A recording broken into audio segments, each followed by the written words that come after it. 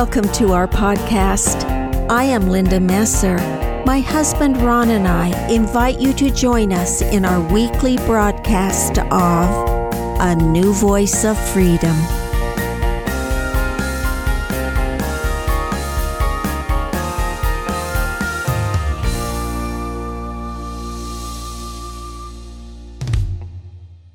Welcome to Season 4 of A New Voice of Freedom, written by Ronald Keith Messer. This podcast is part of a series we call Poet's Corner, an appendage to a series of books written under the banner In Defense of Christianity. This segment is from Edmund Spenser's The Faerie Queen, Book 1, Canto 8, Part 2, Episode 21. Podcast 149 is entitled, King Arthur Slays the Giant Orgoglio. In last week's episode, King Arthur, his squire, and Una are led to the giant's castle by the dwarf. The squire blows his magic horn, and all the gates of the castle fly open. Duessa, riding a many-headed beast, and the giant Orgoglio attack King Arthur and his squire while Una looks on from a distance. This podcast tells how Arthur slays the giant, and how Una and King Arthur find an emaciated Redcross Knight deep in the dungeon.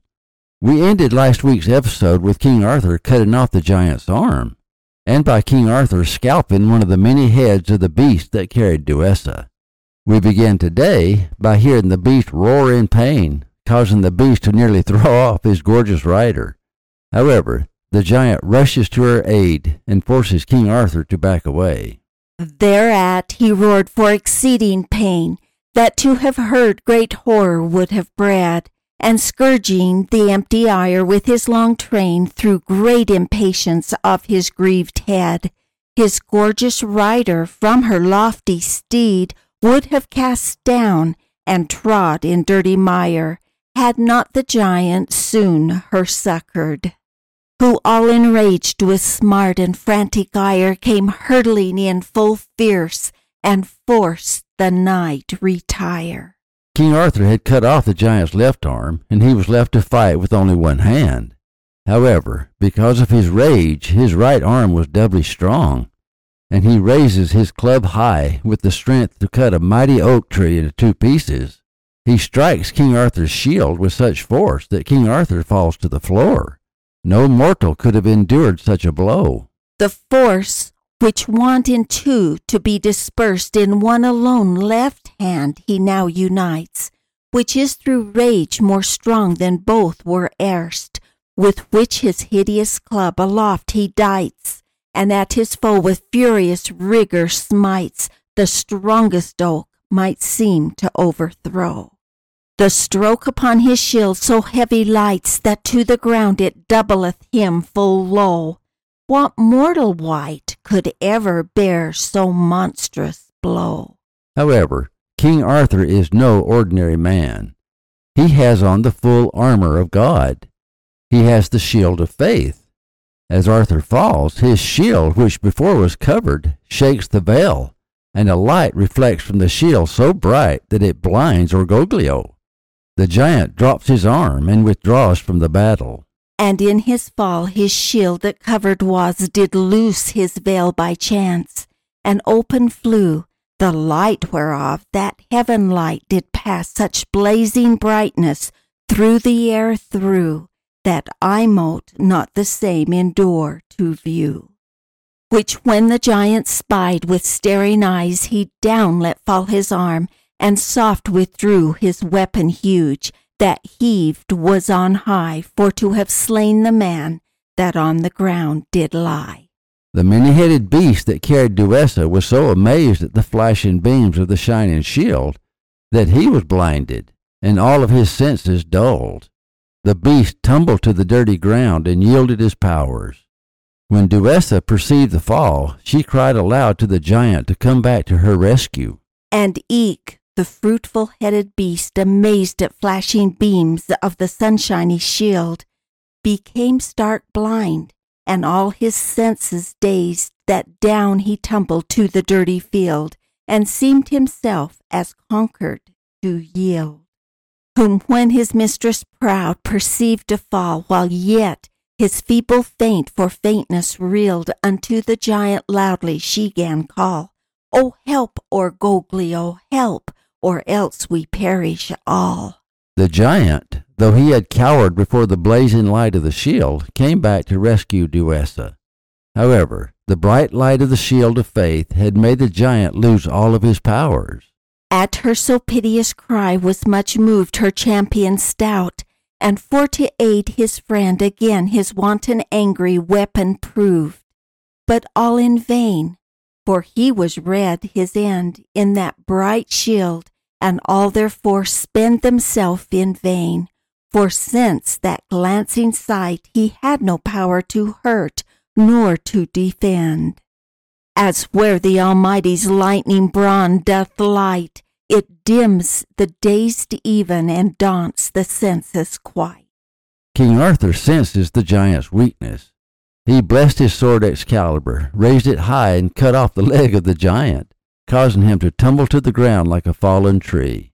Whom when the prince to battle new addressed, and threatening high his dreadful stroke did see, his sparkling blade about his head he blessed, and smote off quite his right leg by the knee, that down he tumbled, as an aged tree high growing on the top of rocky cliff, whose heartstrings with knee still nigh hewn be. The mighty trunk, half rent with ragged rift, doth throw adown the rocks, and fall with fearful drift. The fall of the giant is compared to the fall of a castle. It was so hard it seemed to shake the earth.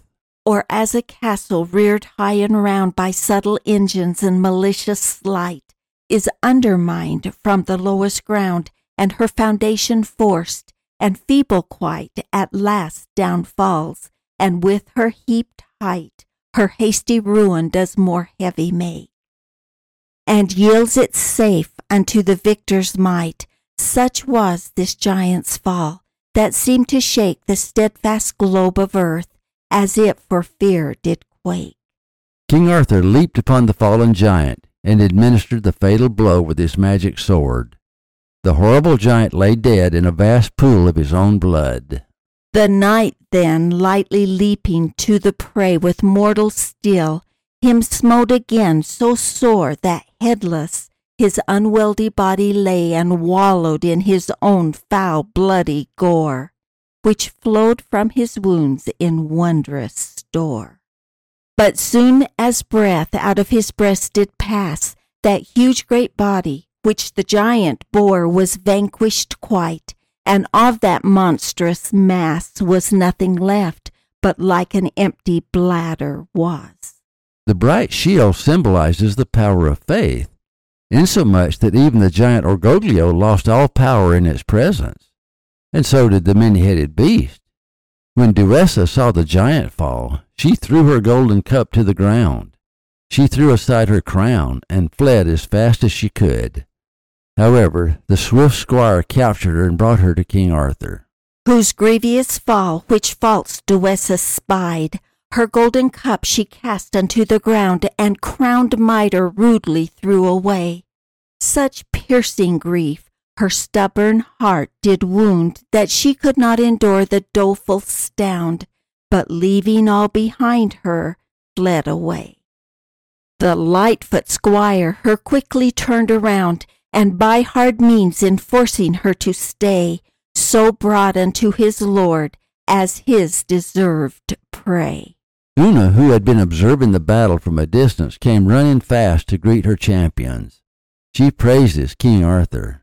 The royal virgin, which beheld from far in pensive plight and sad perplexity the whole achievement of this doleful war, came running fast to greet his victory with sober gladness and mild modesty, and with sweet joyous cheer him thus bespake.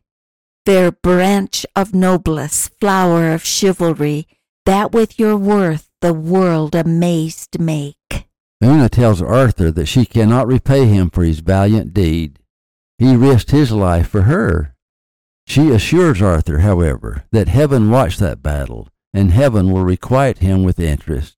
And you, fresh bud of virtue, springing fast, whom these sad eyes saw nigh unto death's door, what hath poor virgin for such peril past wherewith you to reward?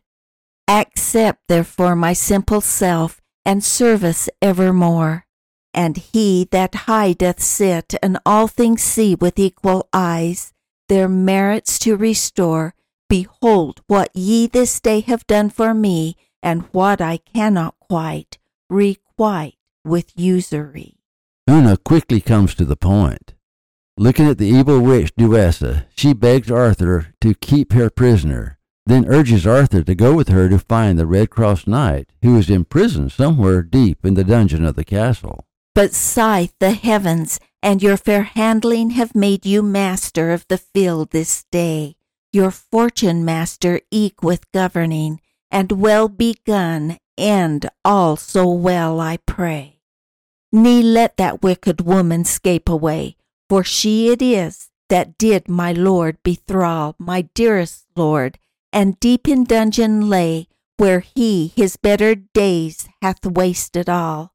O hear, how piteous he to you for aid doth call.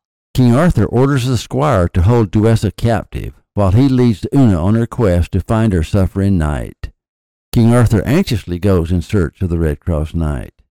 The castle dungeon is vast and almost fathomless, and they go through its corridors shouting, but no one answers.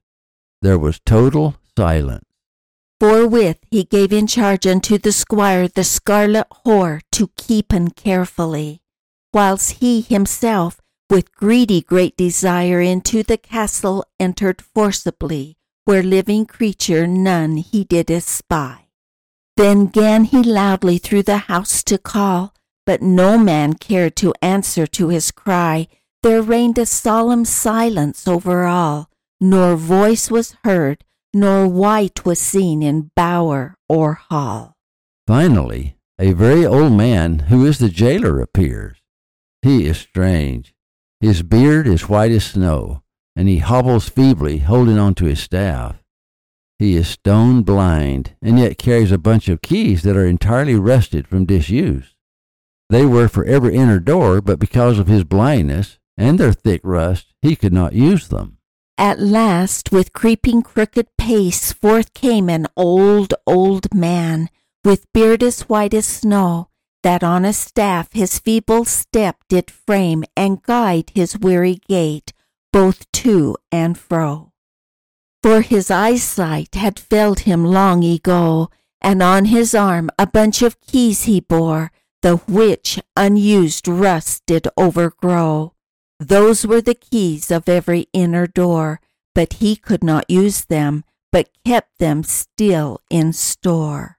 He was stranger still. He walked forward, but his head was turned backward, forever looking behind him, showing a grizzled face. But very uncouth sight was to behold, how he did fashion his untoward pace, for as he forward moved his footing old, so backward still was turned his wrinkled face, unlike to men, who ever as they trace both feet and face, one way are wont to lead. This was the ancient keeper of that place, and foster father of the giant dead. His name Ignaro did his nature right aread. The jailer's name is Ignaro, which means ignorance. It symbolizes the fact that anyone who turns their back on truth loses the light they have and live in darkness. Such is the fate of the Redcross Knight, who allowed himself to be seduced by Duessa. The image that the jailer's face is always looking backwards symbolizes the regression of those who turn against truth. The keys the jailer holds are rusty and useless. They cannot open the doors of the dungeon, which symbolizes the fact that only the powers of heaven can set one free from the captivity of evil. All these suggest that the only person who can free the Redcross Knight is a person of faith, such as King Arthur. King Arthur symbolizes sainthood, but he does not symbolize Christ. King Arthur can free the knight from prison, but he cannot unburden him of his guilty conscience. That must come later through sore repentance. King Arthur symbolizes someone who wears the full armor of God. Thus the wicked witch Duessa and the horrible giant have no power over him. King Arthur represents the ideal Christian, who through the power of faith shows others the way to freedom. Old men were supposed to be wise, and King Arthur honored the jailer for his age, but was astonished at his ignorance. Every time Arthur asked him a question, he gave the same answer: "I cannot tell." His reverent hairs and holy gravity the knight much honored, and beseemed well, and gently asked, where all the people be which in the stately building wont to dwell, who answered him full soft, he could not tell. Again he asked, where that same knight was laid, whom great Orgoglio with his puissance fell, had made his captive thrall. Again he said, he could not tell, ne ever other answer made.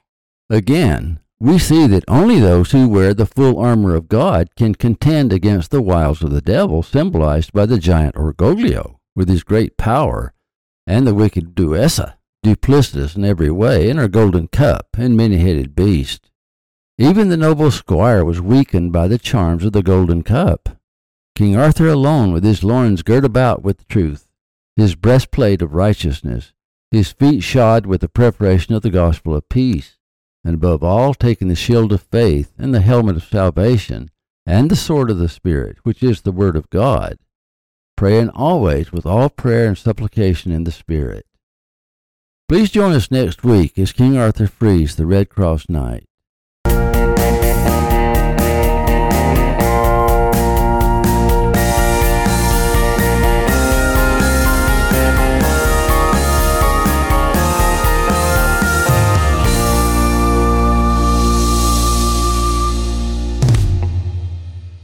Thank you for listening. Watch for our next podcast.